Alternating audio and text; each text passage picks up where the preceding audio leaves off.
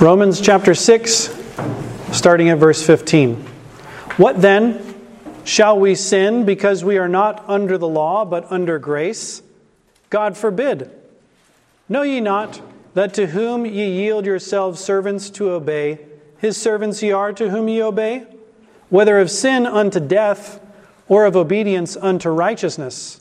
But God be thanked that ye were the servants of sin, but ye have obeyed from the heart that form of doctrine which was delivered you.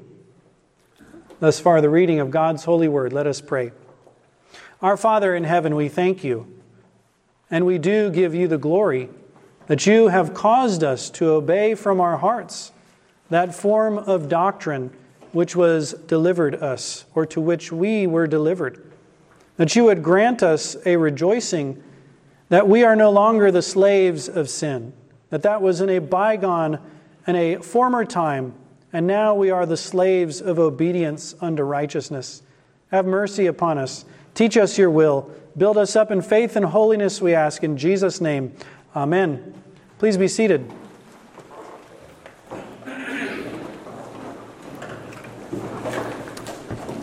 We'll review very briefly what we looked at last week and then jump into verse 17.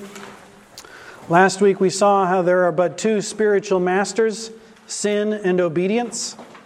We saw that sin is a transgression of the divine law, disobedience against the heavenly commands, and therefore when men seek holiness or righteousness in man's inventions, it will be either sin or obedience. And we saw then, not being obedience to a divine law, it is disobedience to God. We saw a consolation that though we may slip and fall at times to serve the old master sin, yet this is merely occasional. It is not the pattern of our lives. We also saw an exhortation to more and more train our minds, our wills, our affections, and all the members of our body to ignore the demands of sin and to listen to the master obedience. We saw in the second place that there is a twofold righteousness in those united to Christ. One is the righteousness of justification, perfect in this life, complete and full in all the saints. It's equal because it's Christ's righteousness. Then there is an imparted righteousness. God imparts righteousness to us by His Holy Spirit, enabling us unto all holy obedience so that we can put off the old man and put on the new. This we call sanctification. We saw a rebuke concerning those who say that there is no justification by faith alone. They raise the objection, if you believe you're justified only by faith and not by works, won't that open the door that you'll justify sin and say it's okay to sin because we're not under law, we're under grace? We saw that our doctrine has the same objection. Since the days of the Reformation, men have objected and said, well, that leads to licentiousness. Oh, well, you're in bad company. You would object to Paul's doctrine as well because ours is the same. Then we saw an exhortation from Ephesians 2, verses 8 through 10.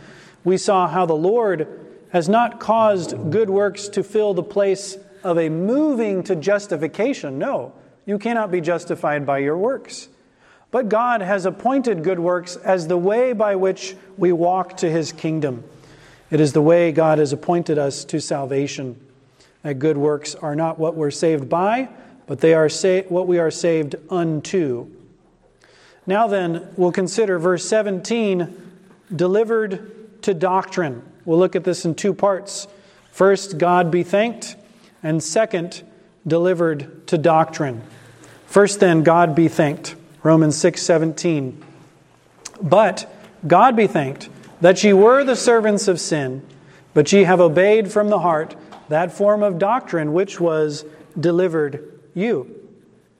First then, God be thanked. Please open to 2 Corinthians chapter 8, page 1169 of your pew Bibles, for another instance of God being thanked. 2 Corinthians chapter 8, we'll read verses 16 and 17. Same phrase here in verse 16. But thanks be to God, which put the same earnest care into the heart of Titus for you. For indeed, he accepted the exhortation, but being more forward, of his own accord he went unto you. Notice there, a couple of things that men consider in their philosophies to be contradictory, which are not. First, God is thanked. God is the one who receives the thanks for this because he put something in the heart of Titus. Did you know God can put things in people's hearts that weren't there before? He can make them to exist. He can remove bad things and put in goods if he wants. He can do that sort of thing. And we're to thank him when he does it. Notice that. He put an earnest care in the heart of Titus. His thoughts, his will, his affections. God put that in there that he would say, I care so much about the Corinthians. I want to do something about it. I'm going to pray for them and I'm going to take action. That's earnest care. But notice, verse 17. For indeed he did what? What did Titus do? He accepted the exhortation. Paul had exhorted him concerning the needs of the Corinthians, concerning their status and the need for care. And did he say, well, God will provide someone? You see, he accepted of his own will. Even it says, of his own accord, he was more forward and actually went to Corinth. Was it Titus choosing to do this good thing, or was it God? Yes, actually, this is what's known as Calvinism. God is the sovereign source of grace and changes men's hearts, but men are to make decisions. We're not blocks and stones. We have wills, we have minds. We can hear an exhortation appealing to our will, and then if we do the right thing, we don't say, good job, Titus. No, we say, all praise to God. Give thanks to God because he put it in his heart. Do we have duty? Yes. If we do it, is it because we're good peoples? No. It's because God changed our hearts as he did Titus's. So here we see the same idea. Thanks be to God. What do you thank God for, Paul, for the Romans? That ye were, he says. You used to be. This is an imperfect verb. It means it happened in time past again and again and again. This was your state in the past, and I thank God that it's not that way now. Ye were the slaves of sin. You were not your own masters. You were slaves of sin, he says. But God. Please open to Ephesians chapter 2. There's another passage that illustrates the same truth. Thanks be to God that ye were the servants of sin. Ephesians chapter 2, page 1179 of your Pew Bibles. We'll start our reading at verse 1. And you hath he quickened, who were dead in trespasses and sins, wherein in time past ye walked, according to the course of this world. There's the dominion of Satan and the world. According to the prince of the power of the air, the spirit that now worketh in the children of disobedience, among whom also we all had our conversation in times past, in the lusts of our flesh, fulfilling the desires of the flesh and of the mind, and were by nature the children of wrath, even as others. But God, who is rich in mercy, for his great love wherewith he loved us, even when we were dead in sins, hath quickened us together with Christ. By grace ye are saved. Notice there, it's the same thanks to God, isn't it? Who is it that gets the credit for changing a dead sinner, raising them to spiritual life, and causing them to believe in Christ? It is God. But God be thanked that ye were the servants of sin. But now there's something entirely different. But you have obeyed from the heart. Did Titus have a reception and accepting of the exhortation? Yes. Do we obey God's truth from the heart? Yes. But who has the credit? Ye have obeyed, he says. Remember, this word obey means to come under what you hear. The word comes down from on high, and those who are hupakuo, they say, no, I'm not going to listen to that word. Nope, not me, I'm disobedient. Hupakuo is, I hear the word come down and I submit myself to it. I will believe what you promise. I will obey what you command. That's obedience. So here we have the obedience, not from external compulsion, not because you are prodded like cattle, but from the heart, the core of your being. It's not mere talk. It's not merely with lips I say I'll obey God, but I'm vacillating and I won't really. No. This is from the mind, the will, and the affections, and that's what the heart means. In the Bible, the heart is not like puppies and kittens and flowers and cute little things that make you say, oh, I got warm and fuzzies inside. That's not the heart. Those are the bowels in the Bible. Okay, there's the word for it, the bowels down here. You feel that little feeling is special, right? Oh, I love my mommy. I feel little feelings right here. Those are your bowels. The heart is the core of who you are. It's how you think about things. It's the choices that you make, the things that you desire. Where do your affections move toward? That's the heart. But basically, it's the thinking capacity, and it's the will. So they were not told from the outside, now you need to obey, whoosh, get on it, slave. No, it was from the heart, from the inside out. They assented with their mind. Their will moved toward obedience. Their affections were on fire for the Lord. But who was to be thanked? God was to be thanked. Thanks be to God. One, that you used to be a slave and now you're not. And two, that you obeyed. Thank the Lord for that, because He put it in your heart just like He put it in Titus's heart. He changed your heart so that you desired to obey His commandments, to receive the doctrine of the gospel. Thank God that He did so, which brings us then to the delivered to doctrine, the second part of this passage. But thanks be to God that ye were the servants of sin, but ye have obeyed from the heart that form of doctrine which was delivered you. Now, I'm generally reluctant to correct our English Bible, but here it must be corrected. This sounds like the doctrine was handed over to you. It was delivered to you. Like you got a package. It came and was delivered to your porch. It was delivered to you. That's not what he's saying. This means you were delivered to the doctrine. You were handed over to this form of doctrine. In fact, it's almost like God melted you down and then poured you into a mold, and you came into that mold of doctrine. That's the idea here. We are passive in this, in other words. It's not something we receive, it's something we are delivered into. Please open to 2 Corinthians chapter 3.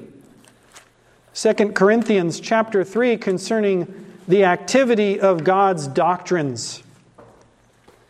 We'll start there at verse 14 and show a contrast between those who have hearts of stone and those who have been melted and molded into the doctrine of the gospel. Verse 14.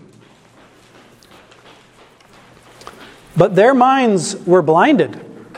For until this day remaineth the same veil untaken away in the reading of the Old Testament, which veil is done away in Christ.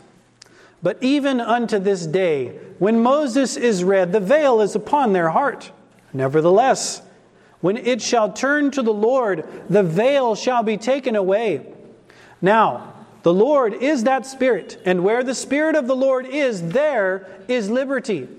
But we all, with open face, beholding as in a glass the glory of the Lord, are changed into the same image from glory to glory, even as by the Spirit of the Lord. Note there, what is the effect of the Old Testament on the Jews when they read it?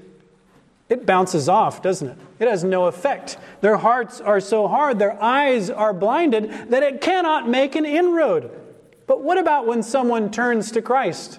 What happens to that veil that's there in the reading of the Old Testament? It is taken away. It is removed. And the power of the truth of God's Word comes and says, I will transform you. You will have this doctrine impress you into its mold. And that's what happens here. the Spirit of the Lord. The freedom we have in Christ is that the Word of God is not a closed book. It is an open book that transforms us into the image of Jesus Christ. Now, the pagans, they had a little looking glass. And on their looking glass, they would carve an image of their little god, like a little picture. And they would sit there and look at that god, and they would try to look like Hercules, or they would try to look like Jupiter. They'd like to look like one of their stupid little gods in a glass, in a looking glass. Here he says the Word of God is like that looking glass. There you see the image of Jesus Christ portrayed for you, and you will be transformed by looking at that glass. The Word of God is like a mirror in which we can see our natural faces. So here we can also see the glory of Jesus Christ, the truth that transforms. Our Lord prayed in His high priestly prayer that God would sanctify His people in God's truth. Thy word, He says, is truth. We are to be transformed. We are to be made holy. We're to be made dedicated to God through His doctrine, through His teaching, through the Bible. Please open to 2 Timothy chapter 3. 2 Timothy chapter 3, page 1202 of your pew Bibles. We'll start reading at verse 15. You recall, Timothy was raised in a mixed household. His father was a Greek, his mother was a Jew, his grandmother was a Jew, and as any good Jew, she would raise her child hearing the words of God. Verse 15. And that from a child, that means a baby in arms, from a child thou hast known the Holy Scriptures, which are able to make thee wise unto salvation through faith which is in Christ Jesus. All Scripture is given by inspiration of God and is profitable for doctrine, for reproof, for correction, for instruction in righteousness. Why? That the man of God may be perfect, thoroughly furnished unto all good works, except for the ones that will make up for you and require you to do. Is that what it says? That's what the Pope says. That's what he said at the Council of Trent. If you don't obey the commandments of the church as well as the commandments of God, you can't be saved. What? You mean to tell me that there are commandments outside of Scripture that I need to obey so that I can have salvation? Huh? Is that what the apostle says? Well, if God's word is partially the word of God, sure, that works. It needs some supplements, right? Your diet doesn't give you enough. You've got to take vitamins, of course. But what if your food gives you everything you need? What if it thoroughly furnishes you for every work that you are required to do? Do you need supplements? No. Does God's word need supplements? Absolutely not. To ask the question is to answer it. God's doctrine makes us wise unto salvation. God's doctrine in the Scriptures tells us how to have faith in Christ and how to be saved by that faith. In fact, that's the Old Testament he's talking about. The Old Testament has that doctrine. Much less the writings of the apostles, which are much more clear, with the same doctrine. God's word is inspired by Him. It's like His breath breathing out into the text of the Bible. And then, because it's God's word, it will profit you in what you know or are taught, the doctrine. It will reprove you when you are in error. It will show you the right way and correct you. It will show you the principles of obedience and righteousness, so that in all those things you won't need anything else. You will need the Word and the Word of God alone. We say sola scriptura. Only the Bible. All of the Bible and only the Bible is what we need to be saved, to have faith in Christ, and every single good work God requires of us. There's nothing else we need. This is the power of God's doctrine. And we have been delivered. We have been betrayed. We have been handed over. This verb can be used in all these different ways back in Romans 6:17. This doctrine that was delivered to us, we were handed over to it. We were poured into this mold of doctrine. Matthew Poole says this word delivered. It expresseth the efficacy of divine doctrine in the hearts of believers. It changeth and fashioneth their hearts according to its likeness. Remember, looking into the mirror, that's the Word of God. You look into the mirror and you're transformed into its image. That's the power of God's doctrine. It turns the heart and life of the hearer into its own nature, as the stock doth the scion that is engrafted into it. Did you know that that's what happens when you graft a scion? A little piece of wood, you put it into another stalk of a tree, it starts partaking of the root and fatness of that stalk, doesn't it? And so here, we're grafted into the truth, and therefore the truth conforms us to its nature. This is called sanctification.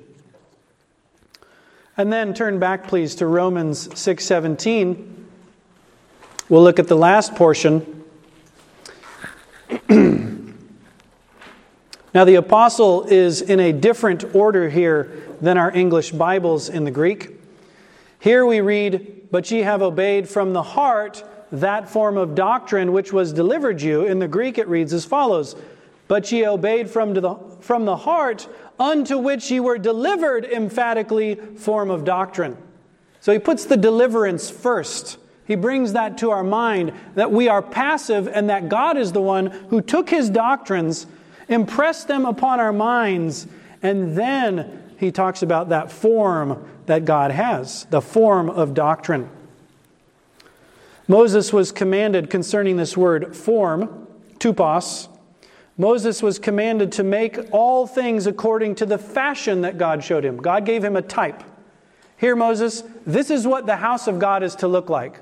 Make it exactly as I have showed you this type. Same thing with the doctrine. It is a form. It is a type. God says, here is the doctrine. I want you to form your life according to these doctrines. Please open to 2 Timothy 1. 2 Timothy 1. Sorry, I have you jumping around a little bit today, but I believe these are very important passages. 2 Timothy chapter 1, we'll read verses 13 and 14.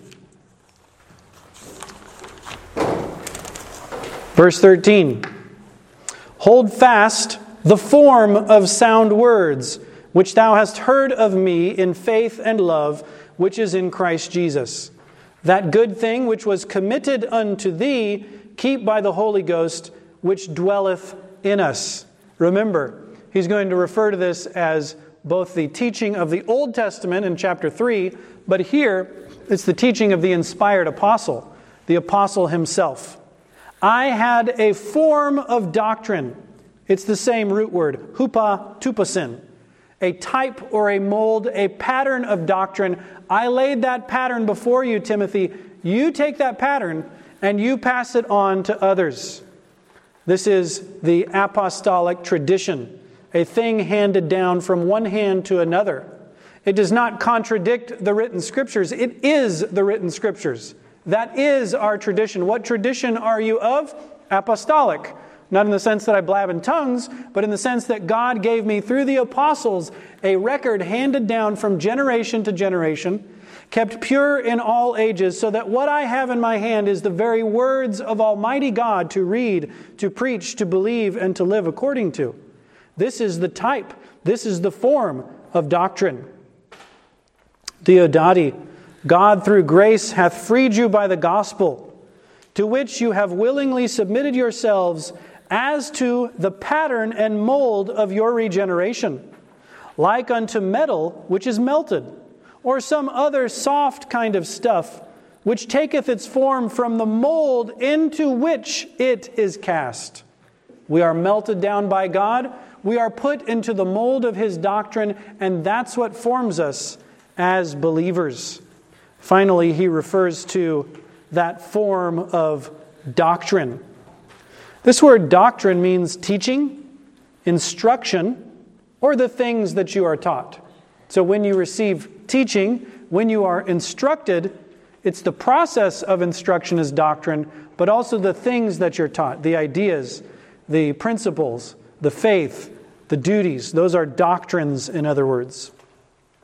Please open to John chapter 7 concerning the doctrine of our Lord Jesus Christ. We'll read verses 14 through 16. If you ever get an opportunity to read through the Gospel of John, look for the word "word." Because the word "word" can mean a doctrine, a teaching, a sermon, or some kind of discourse, some kind of rational discourse. And you'll find that the doctrines of Christ are extremely important. If you do not believe the doctrines that He says, you can't actually be saved. So it's very important that we understand what doctrine are we talking about here. What is the doctrine of Christ? Verse 14.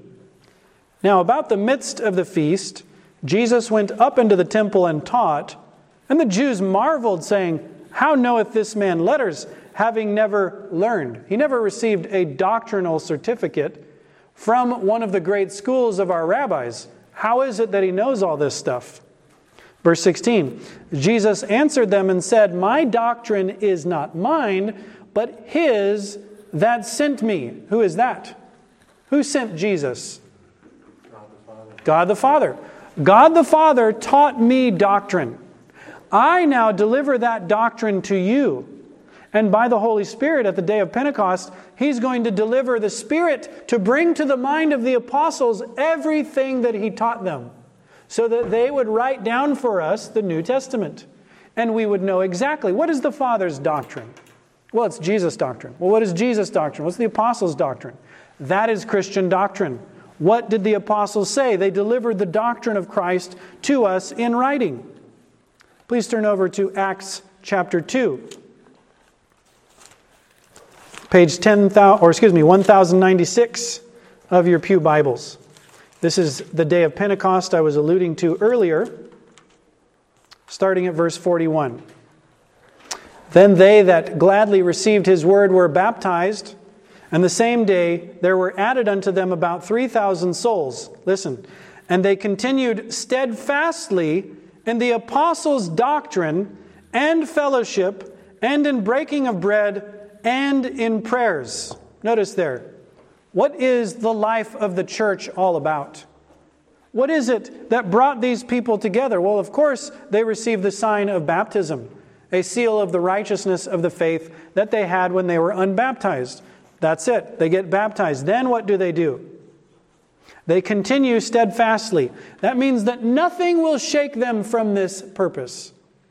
It's like they're an addict, literally. It could be translated as addicted. They addicted themselves to the apostles' doctrine. And not only just teaching, they also had things in fellowship together with other believers, the common meeting of the saints, the common needs of the saints. What else? Breaking of bread, either the Lord's table or fellowship meals or both. And then prayer. These are the basic means of grace. They addicted themselves to the means of grace. They continued steadfastly in the doctrine of the apostles. The same thing as what Jesus taught. Now His apostles are teaching it. And they command others to remember that form of doctrine and to pass it on to others. 2 Timothy chapter 4. Please turn over to 2 Timothy chapter 4, page 1202. 2 Timothy is called a pastoral epistle, but it has much to say about doctrine. 2 Timothy 4, we'll continue where we left off. I charge thee therefore before God and the Lord Jesus Christ, who shall judge the quick and the dead at His appearing in His kingdom, preach the word. Be instant in season, out of season, reprove, rebuke, exhort with all long-suffering and doctrine. For the time will come when they will not endure sound doctrine, that is healthy, doctrine that accords with the teaching of Jesus and the Old Testament and the apostles. They won't endure that. They want sick doctrine. But after their own lusts shall they heap up to themselves teachers having itching ears. I got an itch you need to scratch, teach. I want you to tell me something good. I want some fables. That's what he says, verse 4. They shall turn away their ears from the truth and shall be turned unto fables. Stories that really aren't true, but kind of warm your heart. Oh, you can have your best life now, can't you? Do you know what that means? The title of that book means you're on your way to hell and you're a reprobate. Because your best life is right now, your worst life is the next life. You notice that? God blinded Joel Osteen's mind so that he'd tell people, all you people who listen to me are going to hell. Isn't that great? You want to pay me some money to go to hell and buy my book? Wonderful. No, not wonderful. There is wholesome doctrine, and it accords with the teaching of the Old and New Testaments. And then there is this itching ear fable that you tell me that I can have my best life now, and that God wants me to be rich, and I don't need to repent of my sins, and that God isn't a lawgiver anymore. No. Jesus died on the cross. You can live as you please, baby. All you need is love, love, love. Love is all you need. Really? Is that true? What does love mean?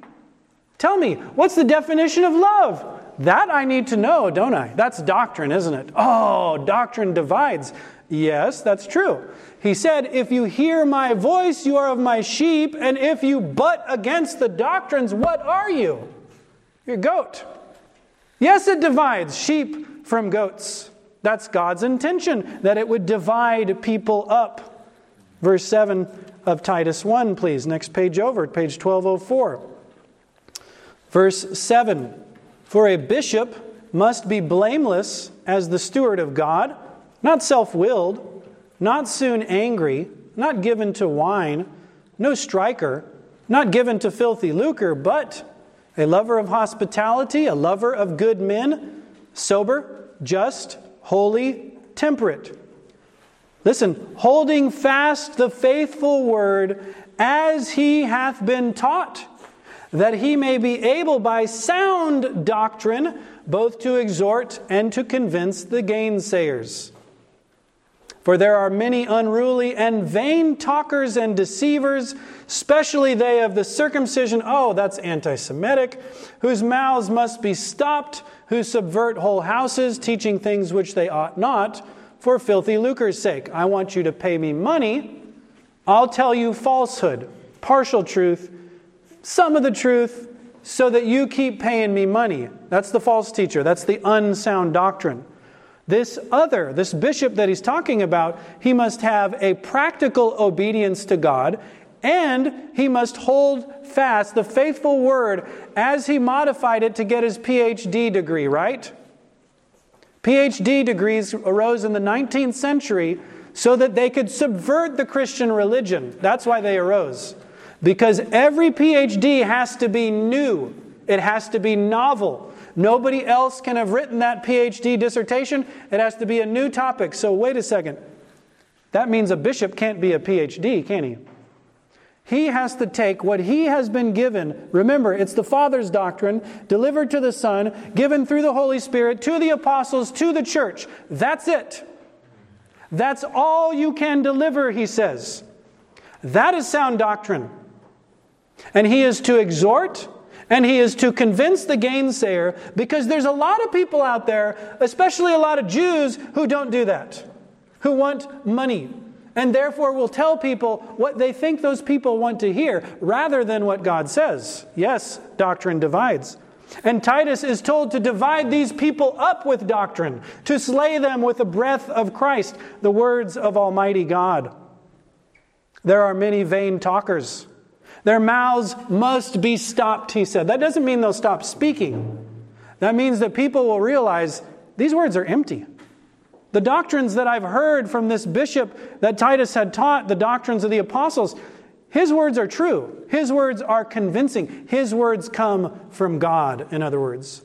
This is the faithful doctrine, the faithful word. As he was taught, so he will teach. Doctrines then and uses of this passage of Scripture. The first doctrine is that salvation is of the Lord, it is not of man. Salvation is of the Lord, not of man. Man, of course, needs salvation, doesn't he? But is he the source of salvation? He is not. First use of information. God is to be thanked. Since he delivered us from the bondage of sin, since He makes the present reality of slavery to obedience come to pass, though He deals with us as men, though He enlightens our minds, though He renews our wills, though He persuades and enlivens our affections, it's His work. He's the one working on us. He's the one working in us. Use 2 of rebuke. Any who would make man into his own author of salvation would make man into his own what? His own God. Paul said, God be thanked. So if you thank man for his salvation, you make man into a God. You thank man for his faith, you turn man into a God. You thank man for delivering himself from his slavery to sin, you make him a God. Salvation is of the Lord, and therefore He gets all the credit, all the praise. He raises from the dead. Remember Ephesians 2. You were dead in your trespasses and sin, but you had a good idea. You exercised your freedom of will. You came forward when the man said, come on forward, brothers and sisters. You came to the altar call. Good choice. Way to go. Pat him on the back. Different gospel. Different God. No. Thanks be to God that ye were the servants of sin. You were dead in trespasses and sins, but God, for His great love wherewith He loved us, even when you were a rebel, He's the one who saves. Therefore, it's of grace. So this is a rebuke. Salvation is of the Lord, not of man. And of exhortation in the third place. Let us give God the glory. Let us give Him the praise. Let us thank Him for our salvation. There are many troubles in the Christian life. There are many things to discourage. There are many things to weaken. This is one of those things that lifts the spirit. The prophet said, the joy of the Lord is my strength.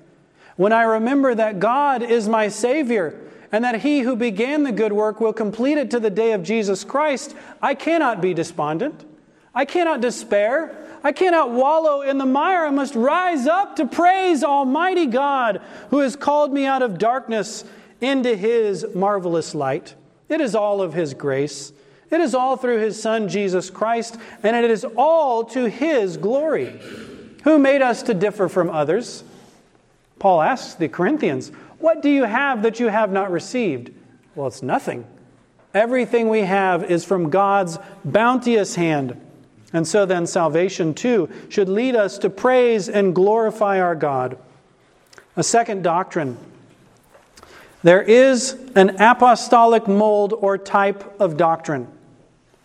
There is an apostolic mold or type of doctrine, and all of the saints are pressed into that mold. They are all handed over. They are all delivered to that type, that form, that pattern of doctrine. First use of information. The doctrines of our faith are delivered to us by Christ through His Spirit, written down by His prophets and His apostles. No other doctrines are acceptable. You remember in 2 Corinthians 1, he said to the Corinthians that they acknowledge and read no other things. Nothing else gets to creep in and push out the writings that God inspired by His Spirit from His Son, and ultimately from the Father Himself. Our doctrines must come from God. We must be pressed into His mold, not some other. This then, in second use, is of rebuke. Since there is an apostolic mold or type of doctrine into which all of the saints of God are pressed, this is a rebuke to the doctrines and commandments of men. They are therefore unwholesome, unsound doctrines that derive their existence, their source is from men. Now, this does not mean, let me just make a clarification here. This doesn't mean that you can just say, well, my doctrine is the Bible. I only believe what the words of Scripture say. Because you will find that you have to make logical conclusions. Okay, well, it says this, and therefore this is the case. We have to come to doctrinal conclusions. But all those doctrines are based off of the premises provided by God in His Word, not provided by our own minds, philosophy, human reason, tradition, our own feeling of things. I don't feel like that's right, so I'm not going to believe that's your interpretation. When someone says something like that, they're saying, my feelings are more important than the source of truth in Scripture, because I'm my own source of truth. I'm my own God. I'm my own oracle. And the little voice in my head says, no, God can't be right. It doesn't say that. And there are a lot of people, even some who are genuine believers, who can be trapped in this little world. Well, I don't feel like that should say that. Well, is there some reason in the Bible that that's not true? That's how we formulate our doctrines. We look at Scripture, we make conclusions from Scripture. That is not illegitimate, that is not ungodly. God requires that we do that. That being said, when doctrines and commandments cannot be proven from Scripture, when they do not have their source from the Bible that God actually inspired, they are false. They have no power to save. They have no right over a Christian's conscience. Since they're not recorded in God's official record of His will, you may safely reject them all. In fact, you are required to reject them all. Also, so there's one ditch, the doctrines and commandments of men. Then there's this other ditch that says, well, doctrine's a bad idea. Doctrine's kind of un-Christ-like. It's kind of funny, isn't it? Jesus is talking about His doctrines. The apostles are teaching His doctrines. A bishop has to reprove and rebuke using doctrines and long-suffering. And some people have the audacity to say that doctrines are un-Christian. We shouldn't have a doctrinal Christianity. Well, we should not have a Christianity that consists only in doctrines. That's true. Because part of our doctrine is that there is an application of our doctrines in obedience to God's revealed will. So yes, we should not have an exclusively doctrinal Christianity. But if you don't have a doctrinal Christianity, you are not a Christian. You are a well-meaning pagan. Those who oppose all doctrines or doctrine as a system are agents of Satan. God says He delivers people from bondage to sin. How? By molding them and pressing them into a pattern of doctrine. You tell me don't do that. And God says, well, that's how I save people. So therefore, you must be an agent of Satan if you say no to doctrine. God uses doctrine to deliver us from the bondage of sin, to enlighten our minds in the knowledge of Christ. We are to addict ourselves to the apostles' doctrine, not to forsake it as some kind of second-class Christianity. Third use then, if there is an apostolic mold or type of doctrine, let us know those doctrines. Let us know the truth that God has revealed in His Word. Know the book, the Bible, the Scriptures. This is where Christ delivers all of His promises, all of His precepts. That's where we know about His kingdom and what He's doing in it and what He requires our part to be. It is not in our feelings. It is not in our impressions. It is not in traditions. It's not even in other books that are good and that teach sound doctrine. It is in this book where everything we need to know is told to us. When you read this book, and you must read this book, you must read it daily so that you may know and ask the Lord, please, Lord, open my eyes that I may behold wondrous things out of thy law. Remember when Samuel, the boy, is in the temple and he hears the Lord, Samuel, Samuel, and he comes and he asks Eli, yes, what do you want? And finally Eli realizes the second or third time, that's the Lord talking to you. Say this. And what is he told to say? Speak, Lord, for thy servant is listening. I'm listening to what you say, God. Please show me the glories of your word. Pray that you will behold wondrous things out of thy law.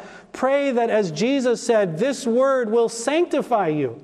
Sanctify them through thy truth. Thy word is truth. You can pray with Jesus, sanctify me through your truth, Lord. What about Paul? the blinders the Jews had on their eyes.